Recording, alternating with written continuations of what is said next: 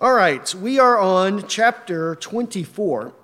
Chapter 24 on civil government. And we did the first paragraph, which was really just, we looked at Romans 13 and did an exposition of chapter 13, verses 1 through 7, which is one of the clearest explanations in the Bible of the way that Christians should view and relate to the civil authorities. And then chapter 2 and 3 expand upon that, and so we'll do the next two paragraphs today. But let's open up with a word of prayer, and then we'll begin our study. Father, we thank you for our time to be together today. And Lord, we do pray that now as we open your word again, Lord, that you would teach us, and that, Lord, you would instruct us in how it is that we should think about, Lord, how we should relate and be in submission, Lord, to everything that is lawful and good, that is commanded by the authorities in the land. Even though, Lord, in many times, in many cases, we know that the authorities are not men and women of God. Lord, they're many times not even Christian. Yet, Lord, you have appointed them for our good, Lord, for the good of the civil order, Lord, that there might not be chaos and anarchy in the land. Lord, we do pray that you would grant to us rulers, Lord, who are righteous, Lord, who are godly people, who fear you, and Lord, who might establish laws and policies in our own country that are beneficial and favorable toward the Christian church and toward Christian families and homes. Lord, even if they're not believers, we pray that they would at least have enough civility, Lord, enough common knowledge and grace from you to establish laws that are good and decent, Lord, for our benefit, Lord, for our sake. Lord, this is what we desire, is to be able to live a quiet and a peaceful life and to raise our families in the fear of the Lord without interference from the government and without interference from criminals and thugs, Lord, who might want to hinder us from doing those things. So, Lord, help us, and, Lord, to think correctly about these things. And it is in Christ's name that we pray. Amen.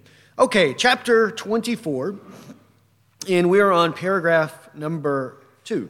Paragraph number 2. And the first paragraph did lay out and teach that God is the ultimate king over this world, and he is the one who has ordained civil authorities to be the rulers over this present world in terms of enacting laws in society that bring about some level of justice and righteousness in the land, right? Without government, there would be no order, it would be complete chaos, anarchy. Everyone would do what is right in their own eyes. There'd be no property. There'd be no sacredness of life. Everything would be miserable, right? Even with corrupt government, they still provide some level of help in order for us to live in this present world. So it laid out the legitimacy of government as ordained by God, and then what it is that we ought to expect from our ruling authorities, namely that they would institute laws and policies in the land that are consistent with the justice and righteousness found in the Word of God. Right? This is what God expects of them, and this is what he's going to hold them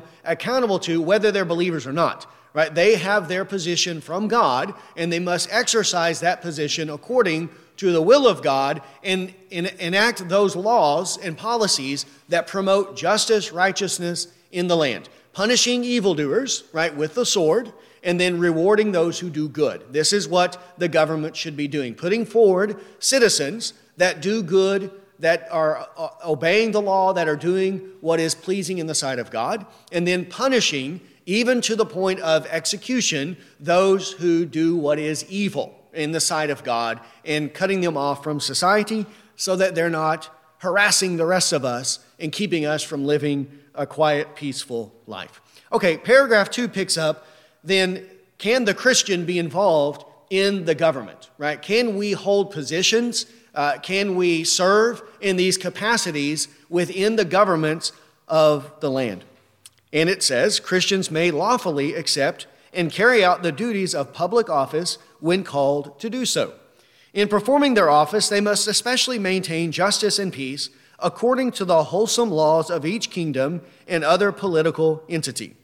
To carry out these duties, they are authorized now under the New Testament to wage war in just and necessary situations.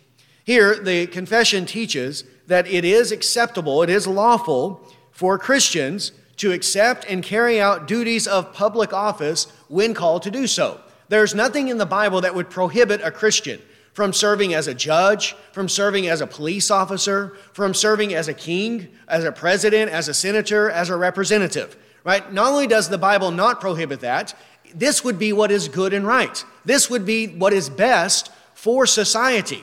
Wouldn't it be better to have a true Christian as the president than to have an atheist, a Muslim, right?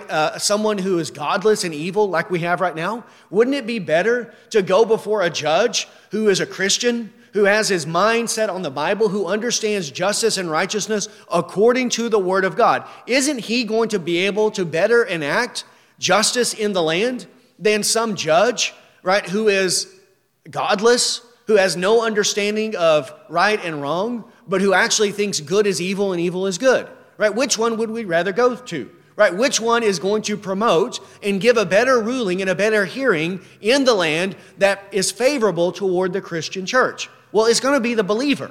But if the believers, if the Christians say, oh, we're not going to get involved in politics, we're not going to get involved in government because it's all dirty business, we're just going to go sit in our homes, dig a hole, live in a cave, and we're not going to have any idea of what's going on in the world, in society, then how is it going to help anyone? It's not going to at all. It's actually going to hurt. And this is what we shouldn't do. So if a Christian is able, if they are called to serve, then they should serve. And they should do it with a clean conscience before God. They can hold duties of public office. And then when they hold those duties, they should maintain justice and peace according to the wholesome laws of each kingdom or other political entity. When the Christian is appointed to that position, whatever position it is, whatever authority he has, he should execute that by maintaining true justice and true peace according to, they say, the wholesome laws of each kingdom. But for it to be a wholesome law, it has to be according to what? It has to be according to the Bible, right? It has to be according to the Bible. How can we understand justice, righteousness, good, evil, right? How can we understand what crimes are worthy of death and what crimes are not worthy of death? We have to have some standard by which to go to, and that standard is the Word of God. So the best judge, the best police officer, the best president, the best senator, the best representative, the best mayor, whatever it is always going to be a Christian who has their mind set on the Word of God. And they are going to be a benefit to their families, to society, to everyone. 2 Samuel chapter 23.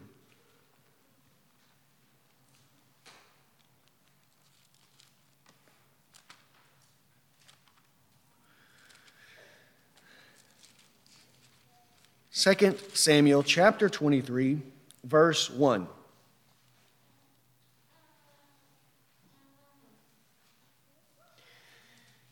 Says, now these are the last words of David, the oracle of David, the son of Jesse, the oracle of a man who was raised on high, the anointed of the God of Jacob, the sweet psalmist of Israel.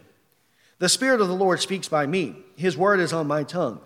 The God of Israel has spoken. The rock of Israel has said to me, when one rules justly over men, ruling in the fear of God, he dawns on them like the morning light, like the sun shining forth on a cloudless morning, like rain that makes grass to sprout from the earth.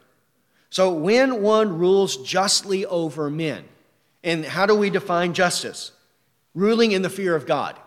That's faith in the Word of God, believing the Word of God, defining justice, righteousness, good, evil, according to the Word of God. When a person rules in that way, then he dawns on the citizens, right, on the people of the kingdom like the morning light, right? He's like the sun rising in the morning, shining upon them, shining upon the land, and causing the land to sprout green grass, which is good. It's good for everyone. Well, this is what it's like when you have a ruler who is righteous and who knows and understands what is good and right. Another passage, Genesis chapter 18. When I say righteousness and justice, we have to define that according to the Word of God. According to the Word of God.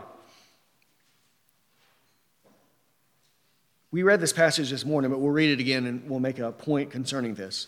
Genesis 18:16. This is when the Lord and the two angels visited Abraham before they went down to Sodom and Gomorrah, and then God rained down fire from the Lord. Now I take the Lord here to be the Lord Jesus Christ. The Lord Jesus Christ, before his incarnation, appeared to Abraham with two angels. Then the Lord speaking with Abraham, and then the angels go down to Sodom and Gomorrah to see the evil there, and then they bring the judgment upon it. The Lord Jesus Christ does. But here in verse 16, it says, the men set out from there, and they looked down toward Sodom, and Abraham went with them to set them on their way. The Lord said, shall I hide from Abraham what I am about to do, seeing that Abraham shall surely become a great and mighty nation, and all the nations of the earth shall be blessed in him? For I have chosen him, that he may command his children and his household after him to keep the way of the Lord by doing righteousness and justice, so that the Lord may bring to Abraham what he has promised. Then the Lord said, because the outcry against Sodom and Gomorrah is great and their sin is very grave, I will go down to see whether they have done altogether according to the outcry that has come to me, and if not, I will know. Here, the Lord is saying, should I reveal to Abraham what I'm about to do? Shall I disclose to him and tell him what is on my heart and what is on my mind? And he decides, yes, I'm going to reveal this to Abraham. And why is it necessary for Abraham to know what the Lord is about to do? Well, he has to instruct his household in righteousness and justice.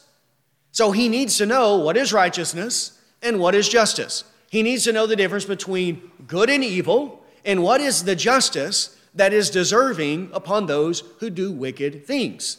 And so God says, I'm going to tell him what I'm about to do. And then what is God about to do? He's going to rain down fire and brimstone on Sodom and Gomorrah. He's going to execute the people of these cities because of their sin and wickedness. And this execution then will be an example to teach Abraham what is justice, what is righteousness, so that he can then instruct his children and his household in the ways of the Lord. So justice and righteousness here is seen in the execution of the ungodly. Well, don't we all need to know justice and righteousness in our day? Well, we will know this when criminals who deserve to be put to death are put to death. This is why there's no justice, very little justice, and very little understanding of good and evil and righteousness in our own day, because it's not happening, right? It's not happening today. It's very rare that a criminal is actually executed by the governing authorities. Though God has given them this right, and he expects this of them, they are very rarely executing their authority and their duty upon those who commit crimes. And the result is it leads to more crime. It leads to more evil in the land because the criminals don't fear the authority, the power of the sword, because they know the government's not going to use it. If you just give them a slap on the wrist, then what are they going to do? They're going to keep doing it. It's like with your children, right? If you say, oh, don't get that cookie, and they go and they get it, and then there's no punishment, what are they going to do next time? They'll get 2 or 3 of them, right? They'll just keep going back as much as they want because they know you're not going to do anything about it. And this is what happens. So we need righteous rulers who do understand justice and righteousness. But you can't understand justice and righteousness apart from the Bible. So how is there going to be good civil order if all the Christians refuse to serve in public office? If they refuse to get involved in society and what's going on? It's not going to happen, right? It's not going to happen one bit. And all the evil that is taking place in America today happened under the nose of the church. Where are the churches at, right, when all this stuff was happening? Who was speaking out against this? Who was getting involved and taking part in these things? Very, very few people. Right? Everyone's just trying to have a good time. And we can't be like that. We can't live in that way. Psalm 82. Psalm 82.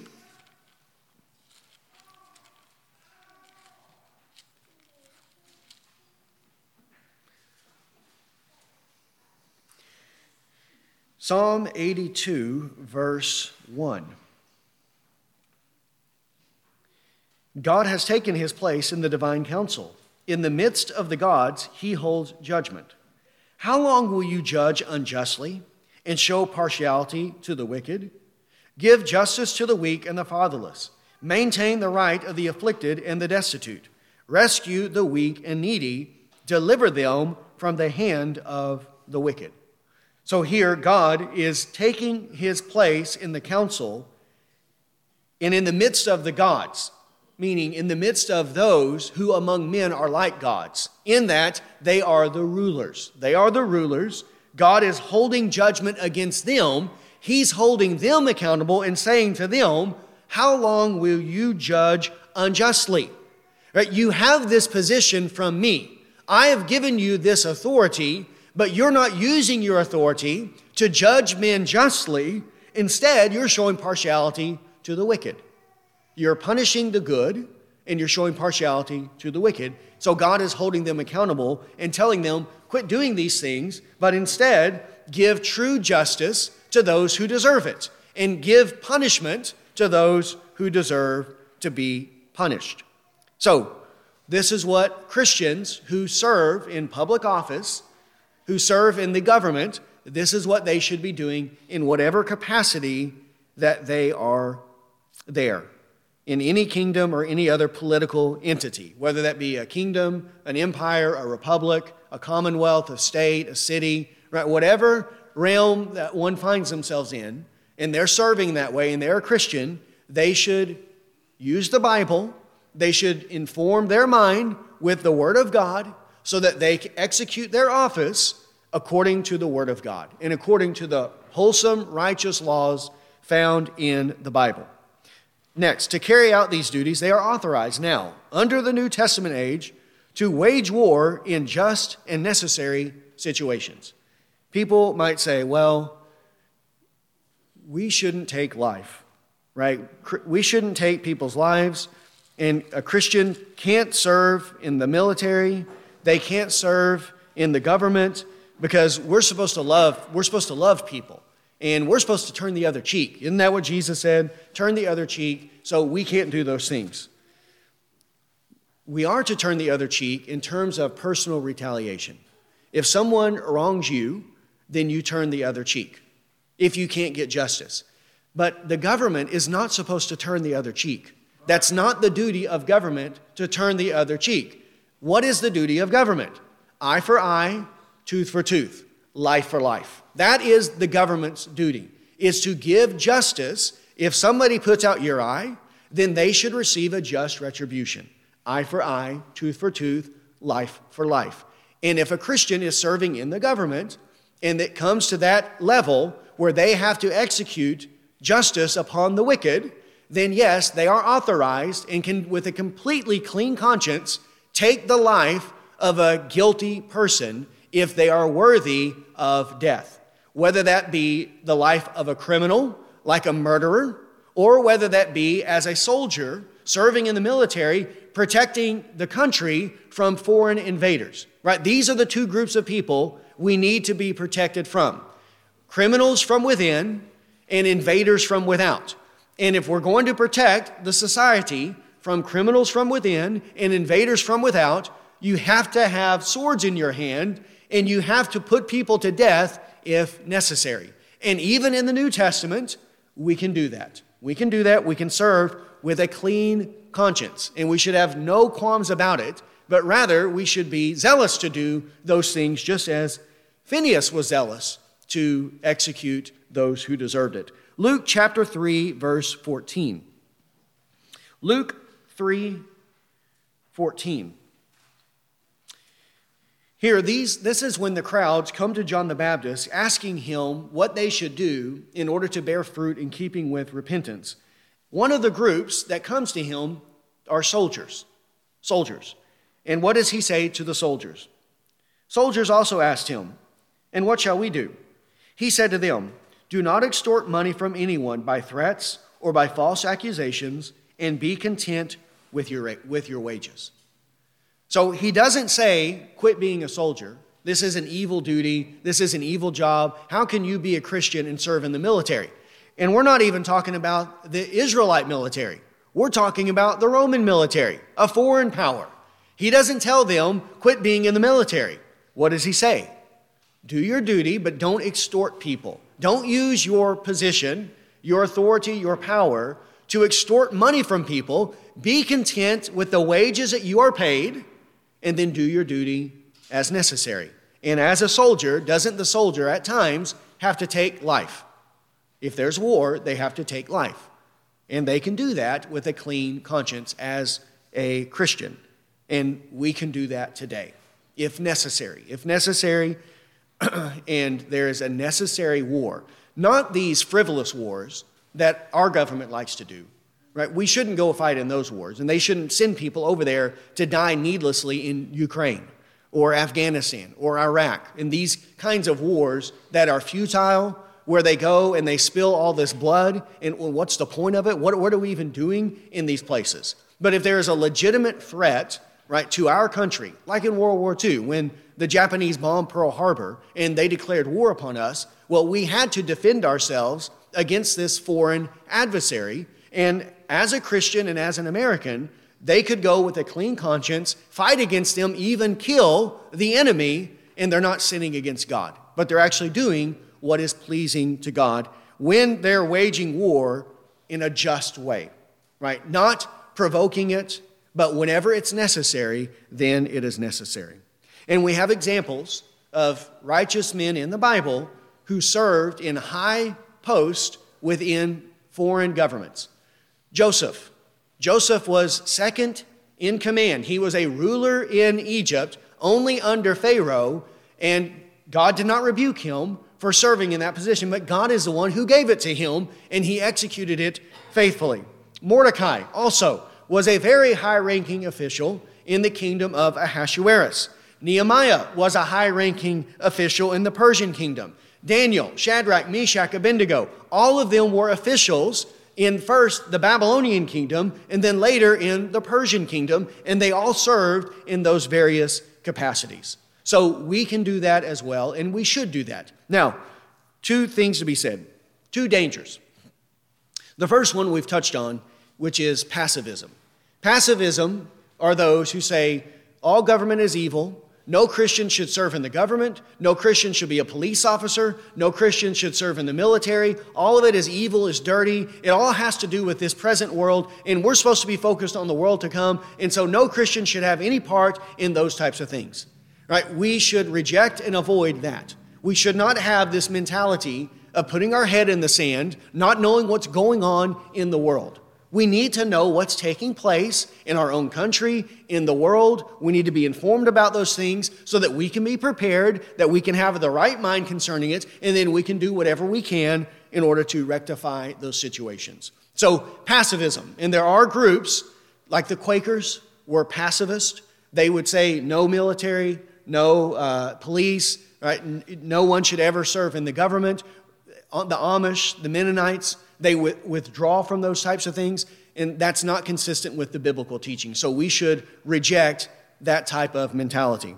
On the other side, you have those who make the gospel about social activism, right? So for many people, the gospel is racism, right? The gospel is redistributing wealth from the rich to the poor. Right? It's like a communist version of the gospel, which is no gospel at all. So there are those churches and groups, that's all they want to talk about. Right? It's all about feeding the poor, digging water wells, abolishing abortion, doing this, doing that, overcoming racism, overcoming all the evils of society. And this is what the gospel is for. This is what the church exists for. We should spend all of our money and all of our labor trying to overcome the various evils in society. And they will say that this is justice and righteousness. These are gospel issues, and this is what we should give ourselves to. Right? This is what was happening like in the 60s with Martin Luther King Jr. He was a social activist, right? The church, for them, was about overcoming oppression, racism, getting rights, dealing with those types of things. Now, again, if there are legitimate evils taking place in society, we should be speaking about those things. So as Christians, It is good for us to preach against abortion, to preach against immorality, to preach against adultery, to preach against sodomy. We should be preaching against those things and declaring to the people that this is what the Word of God says. Just like John the Baptist did. When Herod had illegally his brother's wife, John the Baptist spoke about those things. But ultimately, the gospel, right, we could fix all of the evils in society and people are still going to die and go to hell. Because the gospel is ultimately about the forgiveness of sins in Jesus Christ. And it's about eternal life with God. And there are many people who get consumed with politics, with society, with activism. That's all they think about. That's all they want. And if we can just get enough Christians in enough places, we're going to fix all the ills of the world and we're going to have utopia right here on earth. But that's never going to happen either. So we have to have it in the right perspective. We do live on this earth. We do live in society. We raise our families here. And so we should be involved to what extent that we can to create a good social order that is conducive to the Christian home, to peace, harmony, those types of things so that we can live a quiet, peaceful life. We should do whatever we can to bring that about. But our hope is not in this present world. Our hope is in the life to come. And ultimately, we need to be teaching people the fear of the Lord. We need to be teaching them to repent of their sins and to trust in Christ for the forgiveness of sins and to put their hope not in this life, but to put their hope in the life to come. Okay, next paragraph. Number 3. Because civil authorities are established by God for the purposes stated, we should submit in the Lord to them in everything lawful that they require. We should submit not only for fear of punishment, but also for the sake of conscience. We ought to make requests and prayers for kings and everyone in authority, that under their rule we may live a quiet, peaceful life in all godliness and honesty. So because the civil authorities are established by God for these stated purposes previously mentioned, then the way we should respond to them is we should submit.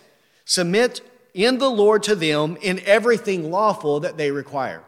Even if they're an unbeliever, even if they're an idolater. If what they require is lawful according to the Word of God, then we should submit to it, even though the person himself may be a detestable person. We should do what they command. If they command people not to commit murder, can we submit to that? Yes, even if it's coming from a pagan or an idolater. So whatever lawful they command, we should submit to them. Now, if they command something that is unlawful, then we don't submit to them. Is it lawful for them to tell us we can't have church because there's a raging pandemic going on? No, they don't have that authority. So should we submit to that authority? No. Even if they threaten to throw us in jail, and even if they do throw us in jail, we should not submit to that authority because they don't have the right to suspend the 10 Commandments of God or the U.S. Constitution or the Bill of Rights during a raging pandemic. So only in what is lawful, only according to the Word of God should we submit to them. But when they command that, we should obey them. We should obey them in everything lawful. And we should do this not only for fear of punishment, but also for the sake of conscience. We don't want to be punished because we committed evil, and also we want to have a clean conscience before God. And if what they've commanded is lawful and we're breaking it, then we're not going to have a clean conscience. Our conscience is going to be guilty and it's going to torment us. Romans 13. Romans 13.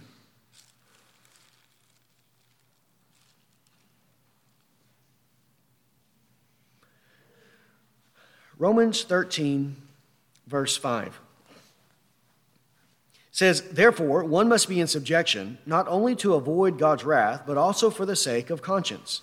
For because of this you also pay taxes. For authorities are ministers of God, attending to this very thing.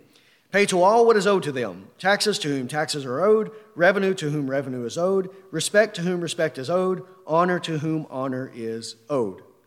So there, we must be in subjection to them, not only to avoid the wrath of God, because they are an avenger who carries out God's wrath on the wrongdoer, but also for the sake of our own conscience. We want a clean conscience before God, and when we obey God, we have a clean conscience. When we obey the laws of the land that conform to the law of God, we're going to have a clean conscience. And then this is why we also pay taxes. For this reason, not to regulate our toilets and all the other things that they want to do. Okay, next, 1 Peter chapter 2. Do you know they like to regulate our toilets and our showers so that we can't get our hair clean? We can't flush the toilet and nothing will go down. You have to flush it 10 times. That's the government. They're regulating these things. It's ridiculous. They shouldn't be doing any of that. 1 Peter chapter 2, verse 13 says, "Be subject for the Lord's sake to every human institution." So every human institution, legitimate human institution, instituted by God, we ought to be subject to, whether that be the emperor as supreme or as governors sent by him to punish those who do evil and praise those who do good. This is the same as Romans chapter 13. The emperor is the supreme leader. He's the supreme institution, but then he has underlings, governors, that he sends out to these various regions to do his will. And we ought to submit to both the emperor and to the governors when they are punishing evil and praising those who do good, according to the Bible. For this is the will of God, that by doing good, you should put to silence the ignorance of foolish people. Live as people who are free, not using your freedom as a cover up for evil, but living as servants of God. Honor everyone, love the brotherhood, fear God, honor the emperor.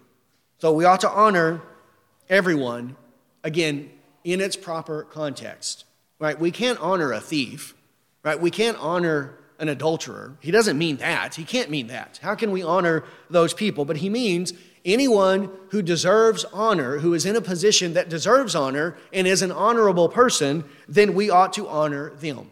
Love the brotherhood, fear God, honor the emperor. This is the way that we should be in this life.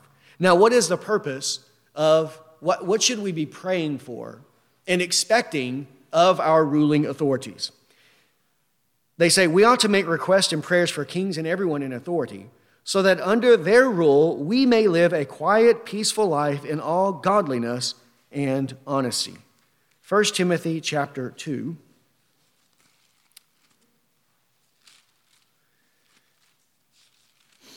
First Timothy chapter 2 and verse 1. Says, "First of all, then, I urge that supplications, prayers, intercessions, and thanksgivings be made for all people, for kings and all who are in high positions, that we may lead a peaceful and quiet life, godly and dignified in every way."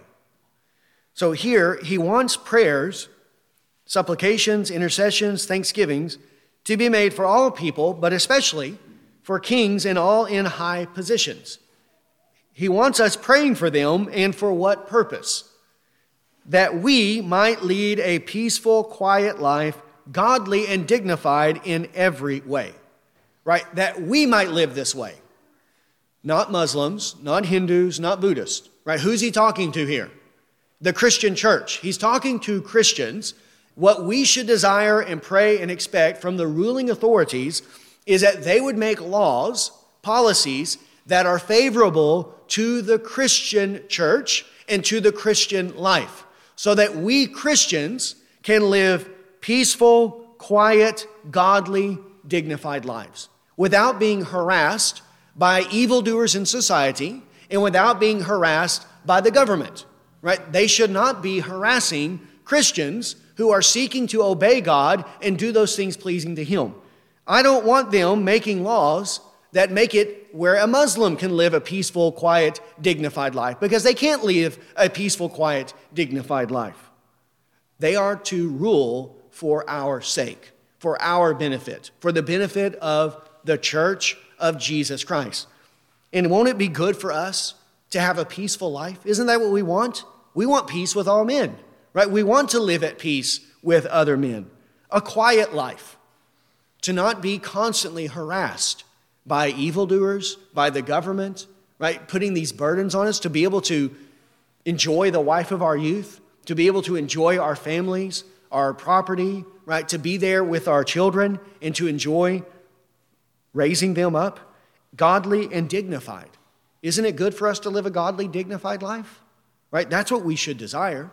And when this is happening and the government is favorable toward the Christian church, then we're going to be able to meet freely and openly, right, without fear of persecution. We're going to be able to go out and preach the gospel without fear of persecution. We're going to be able to raise our families in the fear of the Lord without fear of persecution, right? That is better than having the fear that the authorities are going to break in at any moment and drag all of us off to jail.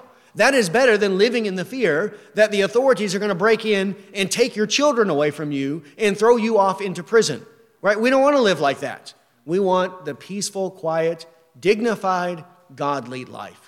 And it's good for us to pray for this. Now, God doesn't always grant it. There are times when the Christian church has not had a peaceful, quiet life. Now, even when it's not peaceful and quiet, we still have to live godly and dignified. Sometimes God grants it, sometimes He does not. But we should pray that God would give that to us. Isn't that what He's saying here? That's the prayers He wants us to make for those who are in high positions. That they would make laws, policies that benefit us so that we can live the Christian life freely, openly, raise our families, worship our God, serve Him without fear of persecution and without fear of people coming and doing evil against us. So that is how we ought to view the government, what we ought to expect of them, and how we ought to pray for them. And we do have, in our case, a representative republic. So we have representatives. Call them, contact them. We ought to be doing those things. Tell them what we think about these things. How are they going to know what we Christians think about this issue and that issue if we never call them, if we never contact them? It's really easy to find their information. You just Google it, or I would say DuckDuckGo it, but they've gone down the tube as well. So you can just search for it. It's very easy to find this information, and then you can contact them in an easy way. One other thing I'll say, if there is anyone who's interested in being more involved in local politics, local things, there's a website called precinctstrategy.com, precinctstrategy.com, and I can share that with you as well. And it's just a way that we on the local level can be more involved in our own party, which, again, the Democrat Party is utterly detestable and worthless. The Republican Party is mostly detestable and worthless, but there is a little bit of good there that we can use. And this strategy is, the idea, the goal is to, at the local level, take over the Republican Party so that the party itself, the platform is determined at the precinct level, so that the platform of the party is determined by those who are pro-America, pro-conservative, right, pro-Christian values, lower taxes, right? Those are all good things that we should all desire, and there are ways that we can be involved so that we have an influence in determining the position of the party, who gets put up, who gets nominated, what positions get filled, and we ought to take involvement in those kinds of things. And most of these positions at the precinct level are empty. About half of them no one even occupies because no one's involved in these things. Well, if we get involved in that, then it'll give us a way of letting our voice be known and give us some level of influence so that we can help shape the policies, the laws, what is going on in our own country for our good, for the good of our children, for the good of our churches, and for the good of everyone else as well. Okay, so we'll finish with that. Let's pray, and then we'll be dismissed. Well, Father, we do thank you, Lord, for the goodness that you've given, Lord, your wisdom that is seen in this present world. Lord, even in how you have established and ordained, Lord, every human institution. Lord, you are the one who created government. Lord, you are the one who gave it authority. Lord, you are the definer of it. Lord, you are the one who raises men up into these positions. Lord, that they might execute your will on the earth by punishing those who do evil and rewarding those who do good. Lord, what we desire more than anything is that, Lord, we would have just rulers, Lord, those who represent us, Lord, those who are setting the policies in our land, Lord, that they would do so with some level of righteousness, Lord, an understanding of good and evil, Lord, that they would punish those that do evil and that they would reward those who do good according to your word. Lord, we know that in our current state of affairs, Lord, this isn't the case. This isn't what's happening, Lord, currently in our own country. Lord, we see people who have risen up into positions, Lord, of the highest authority in this land, who are themselves very evil, wicked people, who do not care about justice. They don't care about righteousness. Lord, they don't care about the citizens, but rather they are there to promote everything that is godless, everything that is detestable. But Lord, they are trying to ruin and overthrow everything about our country and this society. And Lord, we know that if they could, they would quickly round us up and throw us into prison. Lord, that they hate what the Word of God says about sin, Lord, about judgment, and that they consider us to be hateful people who are using hate speech whenever we preach the Word of God. Lord, we pray that those who are like this, Lord, whatever their affiliation is, Lord, we ask that you would bring your judgment upon them. Lord, that you would remove them from their offices. Lord, that you would bring them down before our very eyes. Lord, that we might see it. Lord, that we might rejoice. Lord, that there might be shouts of joy among the righteous. And Lord, we pray that you would raise up in their place, Lord, a generation of those who fear you. Lord, we do want true Christians, true believers, Lord, serving in public office. Lord, we would rejoice greatly if you would raise up a Josiah in our own day who would become the president of our country, or who would sit on the Supreme Court or have some high post in the land. And so, Lord, we pray that you would raise up, Lord, those kinds of people. Lord, even from among us, Lord, would you raise this up? But Lord, if not a Josiah, we pray at least, Lord, that you would give to us someone who has some understanding of justice and righteousness, Lord, civilly, Lord, that will promote laws and policies that are beneficial to the social order, Lord, that are beneficial to families, to those who want to live quiet and peacefully and obey the laws of the land. So, Lord, we pray that you would do this, Lord, for our good, for the sake of our children. Lord, we know that when Abraham pled with you for the cities of Sodom and Gomorrah, that, Lord, you were willing to spare those cities if there were even a few righteous found there. Well, Lord, will you spare our country, Lord, for our sakes, and Lord, for the sake of our children. And Lord, will you allow us to live quiet, peaceful, godly, dignified lives. Lord, this is what we want. And so we pray that you would give to us, Lord, those authorities that will make this possible, Lord, for our own benefit. So, Lord, help us to, Lord, to not be foolish, Lord, to not be those who don't care about what's going on in the world, Lord, who put our head in the sand. But Lord, also help us to not put our hope in this present world or who is sitting in the Oval Office, but that our hope would always be fixed in heaven where Christ is, knowing, Lord, that one day he will come again and he will take us, Lord, to be his own people. Lord, be with us as we go from here today. Give us safety as we travel home. And Lord, be with us throughout this week. Help us to do your will. And it is in Christ's name that we pray. Amen.